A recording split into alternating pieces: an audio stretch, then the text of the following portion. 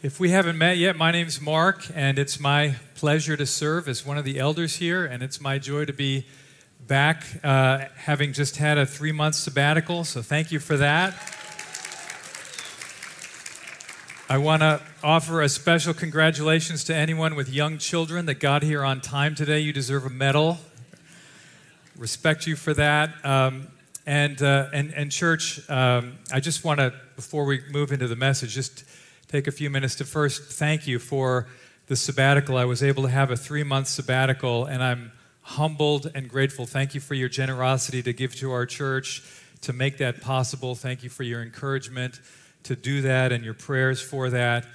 My understanding is that Sabbath rest is designed to be a rest from work, but also a rest for work. It's a rest in between work, and I'm excited to be back working, serving in this church and really back home. I love being here. During the 3 months away, just a brief overview to be able to say thank you. Without a doubt, the highlight of the sabbatical was to only have to shave once a week and to be able to wear sweats every day. It was awesome. Loved that. Was able to go to California. Leslie and I had an extended trip over the holidays, and then I went back and visited my family a second time in February. My mom is recovering from an aneurysm. Thank you for your care and interest and prayers for her. I was able to, during the time here, have some opportunity to do some study and reading in early church history. In fact, the story of Blandina that I'm going to tell you at the beginning of the message came out of that study, and I read a book called City of God by Augustine, St. Augustine, written in the early 400s that I've always wanted to read and never had the courage to really attack that 1,000-page tome. So thank you to Brian and Andy, who were my book club buddies, to help me get through that. And just grateful for an opportunity to have some extended time to rest and think and pray and meet with God and do some painting around the house and spend some extra time with Leslie. And one of the sweetest parts of the sabbatical was, as much as we missed being here, and it was weird even to be local on a Sunday and not come here, we really enjoyed visiting other churches. We really enjoyed the communion of saints. And we had the joy of visiting a number of churches, and particularly a number of predominantly African-American churches, several in this area. And that was just sweet to experience the body of Christ in that way. One of the churches that we visited was Mission Church in Norfolk. You heard from Charles Shannon a few weeks ago. And then we also visited Mercy of Christ Fellowship in Lincoln Heights, D.C. We heard from Jeremy last Sunday. Jeremy and I had the same cold last Sunday, and I was actually ended up home last Sunday, unable to talk, and I felt for him trying to preach with his sore throat. But I want to encourage you, if you're on your way to or from the Outer Banks, get to Norfolk on a Sunday morning and go to Mission Church. And I might get in trouble for saying this, but if you want to play hooky one Sunday and go visit Mercy of Christ, you have my encouragement to do that. I do really hope that this time of rest will result in just me being able to serve the Lord and serve you more effectively in the days to come. So thank you for that time. This morning, we are in the Gospel of Mark. The series is titled Follow Me, and we've come to the passage from which that follow me sort of most centrally emanates. This is really the ultimate call to discipleship from Jesus himself to anyone who has ears to hear. And so this is a sweet passage of Scripture.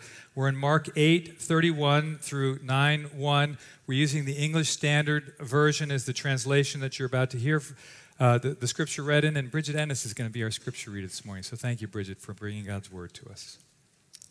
And he began to teach them that the Son of Man must suffer many things and be rejected by the elders and the chief priests and the scribes and be killed, and after 3 days rise again. And he said this plainly, and Peter took him aside and began to rebuke him. But turning and seeing his disciples, he rebuked Peter and said, "Get behind me, Satan, for you are not setting your mind on things of God, but on the things of man." And he called to him the crowd with his disciples and said to them, "If anyone would come after me, let him deny himself and take up his cross and follow me. For whoever would save his life will lose it, but whoever loses his life for my sake and the gospel's will save it. For what does it profit a man to gain the whole world and forfeit his life? For what can a man give in return for his life? For whoever is ashamed of me and my words in this adulterous and sinful generation, of him will the Son of Man also be ashamed when he comes in the glory of his Father with the holy angels. And he said to them, Truly I say to you, there are some standing here who will not taste death until they see the kingdom of God after it has come with power. This is the word of the Lord. Let's pray. Oh God, we know that you are present among us. We believe those words that we just heard are not empty words. They are our life. They are your living word to us. We know that we too easily see things from a human perspective and not from your perspective. And so we pause before we talk over these words and open up this passage to say, oh, great God, would you give us ears to hear these words from your perspective? Give us eyes to see the world, eternity, our lives, and your kingdom. Give us eyes to see them from your perspective, not from merely a human perspective. We pray in Jesus' name. Amen. Well, I love this section of the Gospel of Mark. It's like a vista point where you pull over and you get this big overview. And this section of the Gospel of Mark, we get the big picture of who Jesus is, of what he's come to do, and of what it means to follow him.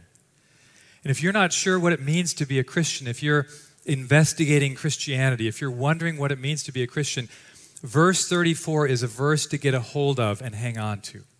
In fact, if you're a Christian, verse 34 is a verse to get a hold of and hang on to. All of Scripture is inspired by God, but there are these hot spots in God's Word that you want to pay special attention to, and verse 34 is one of those places. What does it mean to be a Christian?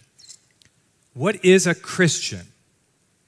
Well, verse 34, hear it again. If anyone would come after me, let him deny himself and take up his cross and follow me. Those are the words of Jesus giving us a functional definition of what a Christian is. Now, what I want to do is I want to start by telling you a story of this lady Blandina who lived this way, and then we're going to consider how Jesus makes it possible and even desirable to live this way. Blandina was a slave girl living in Gaul, which is modern-day France. She lived there in the 2nd century, and she lived during a time when the locals had become hostile to Christians and begun to persecute and even kill Christians. Here's the account that comes to us from a letter from the 2nd century. On the last day of the games, Blandina was again brought in with Ponticus, a lad of about 15. Each day they'd been led in to watch the torturing and were urged to swear by the idols. Furious at their steadfast refusal, they showed no sympathy for the boy's youth or respect for the woman, but subjected them to every torture. Ponticus was heartened by his sister in Christ and bravely endured each horror until he gave up his spirit. Ponticus was 15 years old. Last of all, the blessed Blandina, like a noble mother who had comforted her children and sent them on triumphantly to the king, she rejoiced at her own departure as if invited to a wedding feast. After the whips, the beasts, and the gridiron, she was finally put into a net and thrown to a bull. Indifferent to circumstances through faith in Christ, she was tossed by the animal for some time before being sacrificed. The heathen admitted that never before had a woman suffered so much, so long. They did this as if to conquer God. As they said, now let's see if they will rise again and if their God will save them. Yes, indeed. Let's see if they will rise again. And let's see if their God won't save them. What is a Christian? Jesus tells us here that a Christian is anyone who denies himself and takes up his cross and follows Jesus. Now, relatively few of Jesus' followers will die as a direct result of following him, as Blandina did. But all of us are called to die to self. All of us are called to take up a cross, and all of us are called to follow him. So I want to ask you a question. How was it that Blandina was able to live that way? What must a person believe about Jesus Christ in order to be willing to take up a cross, deny oneself, and follow him? What must you believe about yourself in order to live that self-denying, cross-carrying, Christ-following way? What does it look like to live that way? This passage will open these things up for us. This passage hinges around verse 34. And that verse is a powerful call from Jesus Christ that reaches into this room and into living rooms through live stream here today. Jesus is calling anyone who has ears to hear to deny yourself, take up your cross, and follow him. This isn't an easy way to live. Oh, but it's the best way to live. And it's the only way to true life, to real life. So let's open these up through these questions. First, what must we believe about Jesus in order to live this way? What did Blandina believe that enabled her to persevere like that? What did Ponticus, a teenager, believe that enabled him to live that way? Well, living that way starts with a life-changing vision of Jesus Christ. Look back at verse 31 with me, please. Please keep your Bibles open as we go through this. Verse 31, and he, Jesus, began to teach them that the Son of Man must suffer many things and be rejected by the elders and the chief priests and the scribes and be killed, and after 3 days rise again. Now, as you read through the Gospel of Mark, this is the first of 3 predictions that Jesus is giving about his suffering and his death. There'll be another one in chapter 9 and another one in chapter 10. And he says this in sort of a strange way. He talks about himself in the third person. He says, the Son of Man must suffer, be rejected, die, and rise again. Who is this Son of Man? What's he talking about? Well, the Son of Man is Jesus' favorite description for himself, his favorite title that he takes for himself. Peter has just before this revealed that he is, or said that he is the Messiah, the Christ, and so Jesus is. But that title comes with so much baggage, so much misunderstanding that Jesus doesn't want to take that for himself yet. And so he describes himself as the Son of Man, a more ambiguous term that comes out of Daniel 7, where it points to an omnipotent king. But there's an unexpected twist here, a twist that none of the disciples expected, a twist that the people there didn't expect from the Messiah, and that is that Jesus, as the Son of Man, would suffer many things, be rejected by the elders, the chief priests, and the scribes, and be killed. Jesus says, hear this, Jesus says the Son of Man must experience these things. Must suffer, be rejected, and die. Why? Why was this necessary? Now, Jesus doesn't tell us explicitly here, but Mark will explain more shortly. And so we're going to just peek ahead to 2 spots to understand why he must suffer, die, and rise again. Look at chapter 9 and verse 12. Jesus is explaining that Elijah is going to first come to restore all things, and then he says, and how is it written of the Son of Man that he should suffer many things and be treated with contempt? The key phrase there is, it is written. How is it written of the Son of Man that he would suffer? Well, when he says it's written, he's referring to prophecies from the Old Testament. God had spoken that this would come about, and what God says always comes to pass.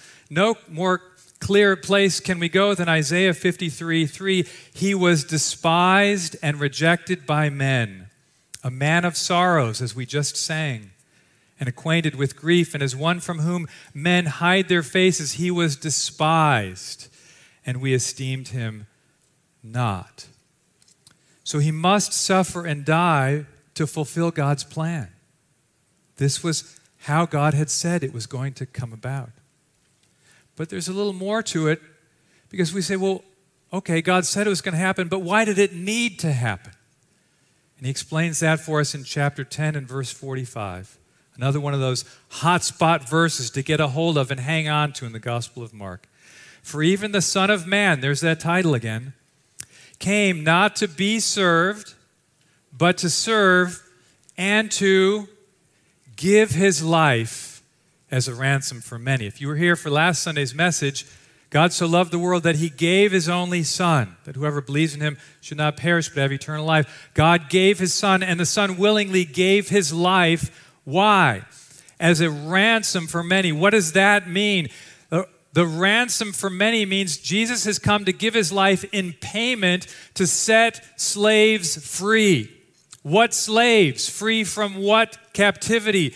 Slaves, us, sinners, freed from the captivity to sin. Jesus has come, and he will die not by accident, not because he was overcome by some force greater than him, but he came to atone for human sin. He came to pay the ransom price so that we could be set free. Without his death, without this perfect sacrifice, sinners like us could never have life. Look at the cross. Can you see Jesus suffering and dying? That's how bad our sin is. Look at the cross. Can you see Jesus suffering and dying? That's how great his love is for you. God so loved the world. What must you believe about Jesus in order to be willing to live for him and even perhaps die for him like Blandina? This is what you must believe. That this great Christ came and gave his life as a ransom for sinners like you. Can you put your name in there for you? Of course, none of this is clear to the disciples. We've got the benefit of the rest of the gospel and the work of the Holy Spirit and the rest of the New Testament. They are shocked by this. Messiahs don't suffer. The Son of Man can't die. And so Peter does what everybody else is thinking. I appreciate Peter because he just says what everybody else is probably thinking but unwilling to say. He says, Lord, there is no way that's going to happen. Kind of over my dead body are you going to die? And Jesus rebukes him, calls him Satan, which means adversary, and he says, get out of my way. I'm the leader here. You follow me. That's how discipleship works. What must we believe about Jesus in order to live as a self-denying, cross-carrying, Christ-following disciple? We must believe that he came to give his life as a ransom, to set you free to be able to do that. That's what we must believe about him. What about ourselves? What about ourselves? Well, the latter part of this passage reveals a couple things we need to understand about ourselves if we're going to be able to live this way. What must we believe about ourselves in order to live this way? I want to warn you, spoiler alert, this is not flattering. Okay, this is actually incredibly insulting to human beings who think they know how to live and have confidence in where their lives are going. Because the first thing Jesus says that we must believe about ourselves is this. He says we must believe that our instincts about how to find real life are actually dead wrong. If you think you know how to find a good life on your own, you are wrong. That's what Jesus is saying here. Just think about it. What makes for a great life? If you engage the people in your world with that question, what kinds of things will people say? Well, follow your heart. Go for your dreams. Seek to be successful. You do you. If you would live a happy and authentic life, you must be free to fulfill your feelings and your desires. That's the heartbeat of the expressive individualism of our day. And Jesus says the problem when you think that way is that you're like Peter. You're seeing things from a human perspective and not from God's. Hear Jesus' words to us in verse 35. For whoever would save his life will lose it. But whoever loses his life for my sake and the gospel's will save it. Saving your life. What does it mean to save your life in a way that results in loss? Well, saving your life is the opposite of self-denial. Right? It's saying yes to yourself. It's self-improvement. It's self-help. And so we set our hearts on gaining what we want most: wealth, comfort, pleasure, success, popularity. That's saving your life. When you set the course of your life to fill your life with those aims and goals, Jesus comes along and says, hey, you know what? No matter how well you do at that, you're going to die. And when you die, you lose it all.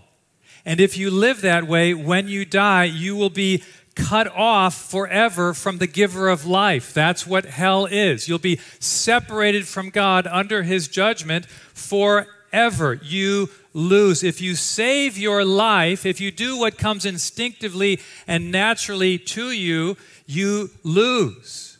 Proverbs 14 says it this way: there's a way that seems right to a man, but its end is the way of death. This is a hard pill to swallow. It's not flattering to human beings like us, but it's the entry into life if we can get a hold of this. We must know that default human nature inside of us is fallen and wayward and disordered and corrupt, and the solution isn't to try to fix it. You don't just need some repairs. You need a new life. And the good news is that Jesus has come to offer that. What does it profit a man to gain the whole world and forfeit his life? What's the answer? It's a rhetorical question. The answer is nothing. Think about it. You gain every desire, every goal, everything that you want. If you are able to get it, what do you gain? Nothing.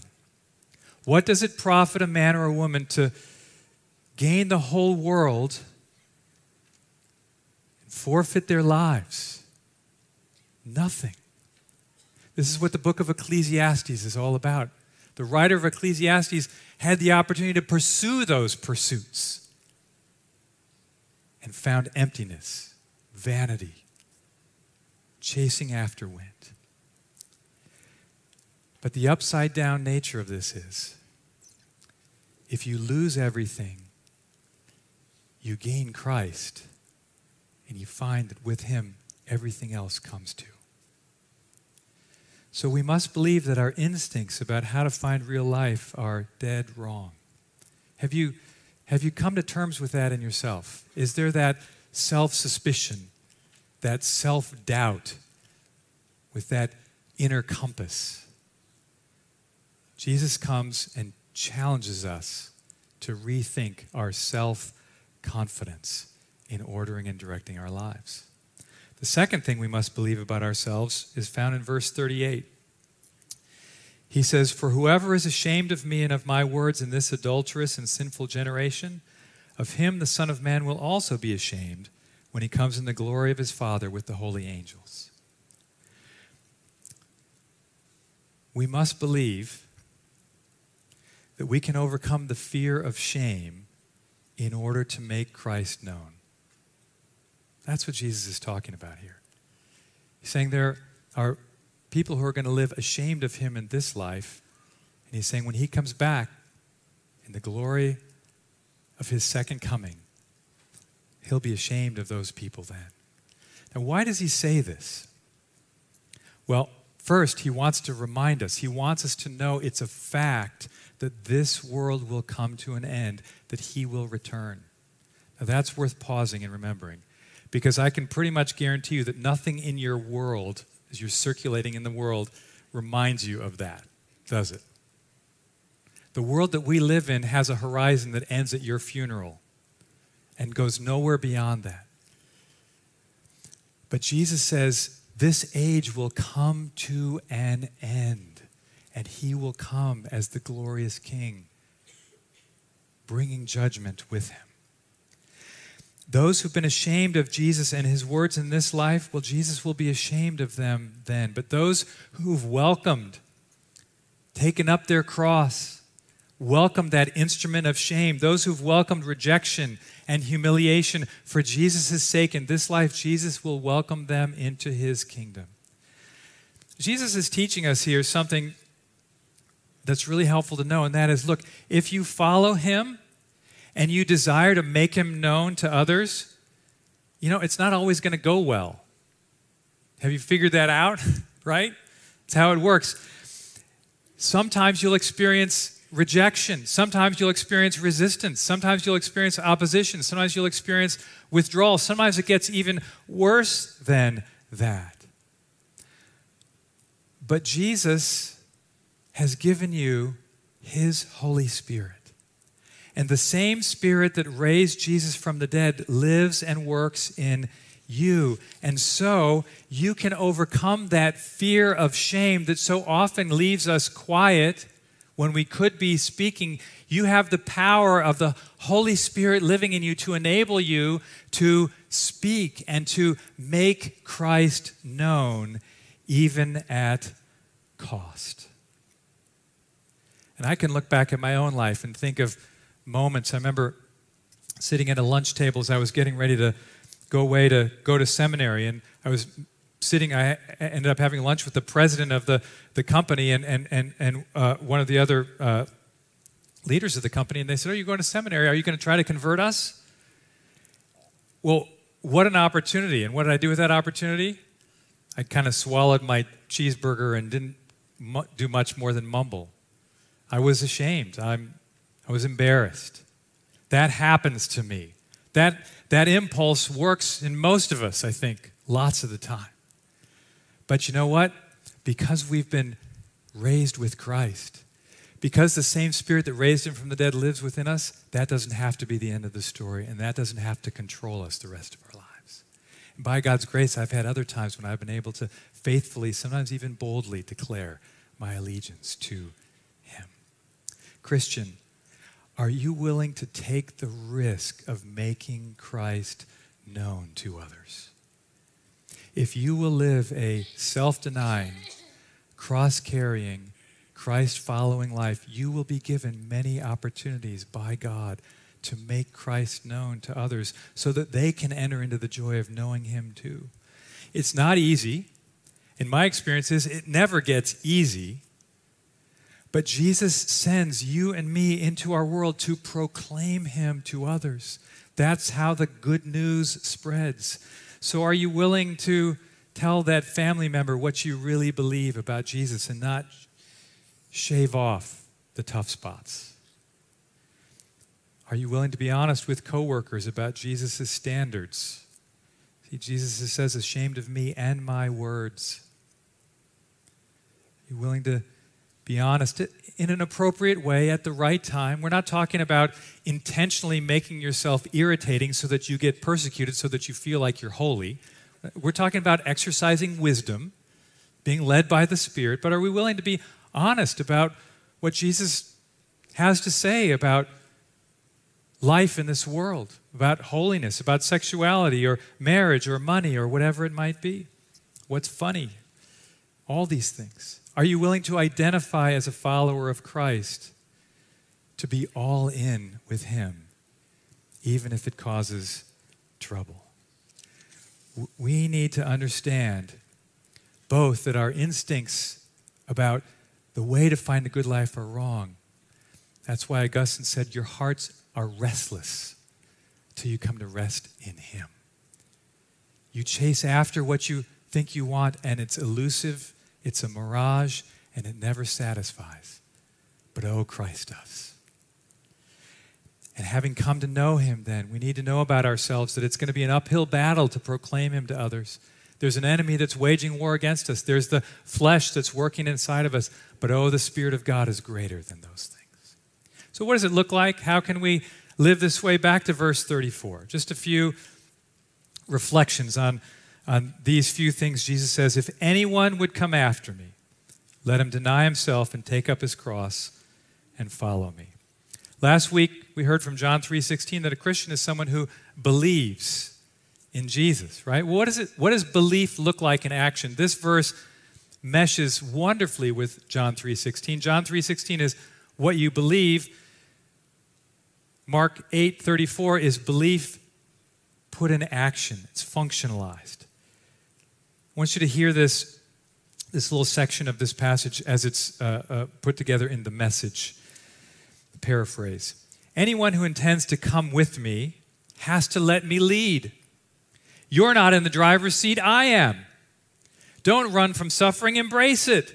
Follow me, and I'll show you how. Self-help is no help at all. Self-sacrifice is the way, my way, to saving yourself, your true self.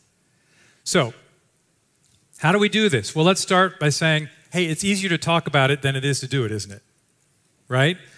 My experience is, again, it doesn't get easier. Self-denial has never gotten easier for me the longer I've been a Christian. It's always hard, which is why we need continually to behold the glory of the triune God. We need continually to take in his word, to be comforted and encouraged by his Spirit, and fellowshipping with the saints of this great God who's brought us into his family. But he does call us, brothers and sisters, to deny ourselves. Now, this is utterly counterintuitive. But remember, this is the King talking. This is the Son of Man talking. And this isn't just something for a few people or spiritual elites. This is something that's open to anyone and called to everyone. If anyone would come after me, you and you and you, and people in the first century, in the 10th century, and people in this century, and people in North America, and in Europe, and in Asia, and everywhere. If anyone would come after me, let him deny himself. Again, our default condition is to treat life as though we're in charge, to think that we're self-determining and autonomous and in control.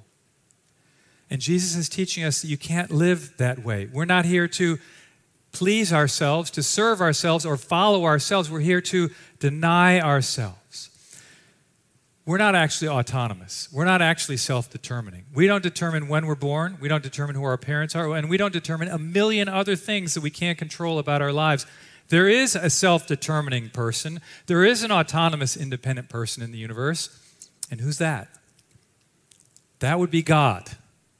So when we seek to live that way, we're actually seeking to displace God and be what only God can be.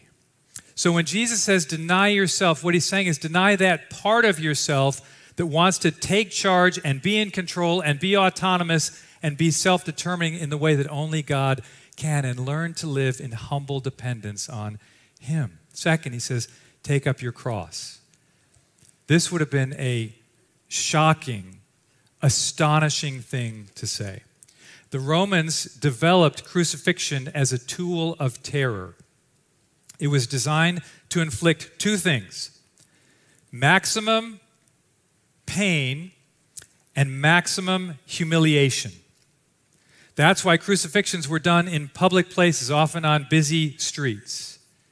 And Jesus says, I want you to take up that cross beam, that sideways beam that the condemned would need to drag or carry to their crucifixion. He says, I want you to do that. You're going to live a life that involves discomfort, humiliation, and difficulty.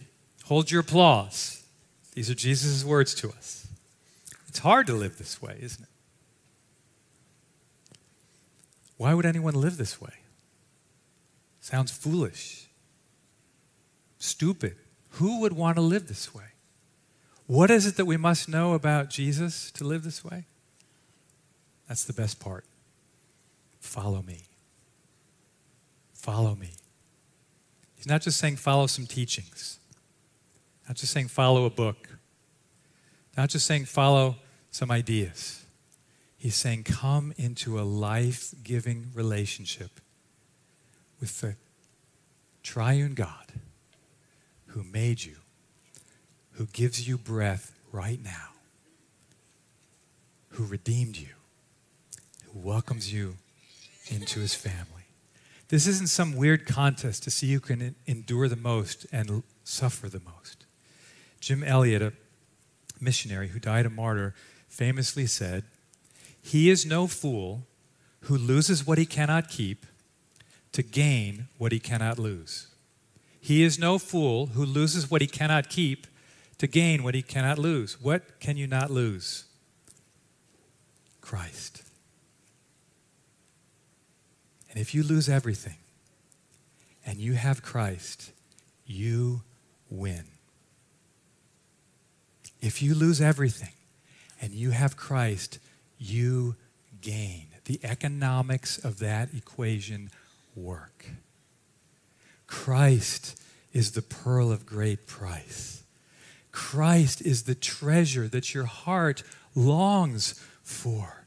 We gain Christ and we gain eternal life, his Spirit in us now, and a place in a new creation, in God's presence, in the absence of sin and Satan, living forever in paradise. Now, Jesus says, I will baptize you with the Spirit. You have been baptized with the Spirit, brothers and sisters. You are filled with power from on high so that you can know him, love him, obey him, proclaim him to others, and walk with him as a pilgrim, as a sojourner, as an exile on your way to heaven. Oh, brothers and sisters, it's a hard way to live, but whose Spirit lives in you? Didn't Christ die to win you? Doesn't the Father smile upon you? Oh, fear not, little flock. If you suffer with Christ, you will also be united with him in his glorious resurrection. Christian, what would you be willing to lose for Jesus' sake and for the gospel? Would you be willing to lose close friendships in your church here in order maybe to be part of a church plant sometime? Would you be willing to lose your career security to take a job in another country, maybe for the sake of the gospel? Would you be willing to lose the hope of having your kids or grandkids close by for the sake of Jesus' kingdom? Would you be willing to lose a bit of sleep during hypo week to make breakfast for the guests? What is a Christian? A Christian is anyone who will deny himself and take up his cross and follow Jesus. And when we begin to do that, it leads to a whole new way of living. And I just marvel at the Spirit's wisdom at how this passage has been set up to precede the coming short series on generosity, because I don't know a better verse to set up talking about generosity than Mark chapter 8 and verse 34. Oh, how God loves us. And oh, how God is committed to working in us to conform us to the image of his Son.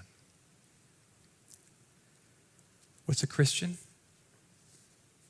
It's a self-denying, cross-carrying, Christ-following person who's already gained the great treasure that can never be lost, Christ.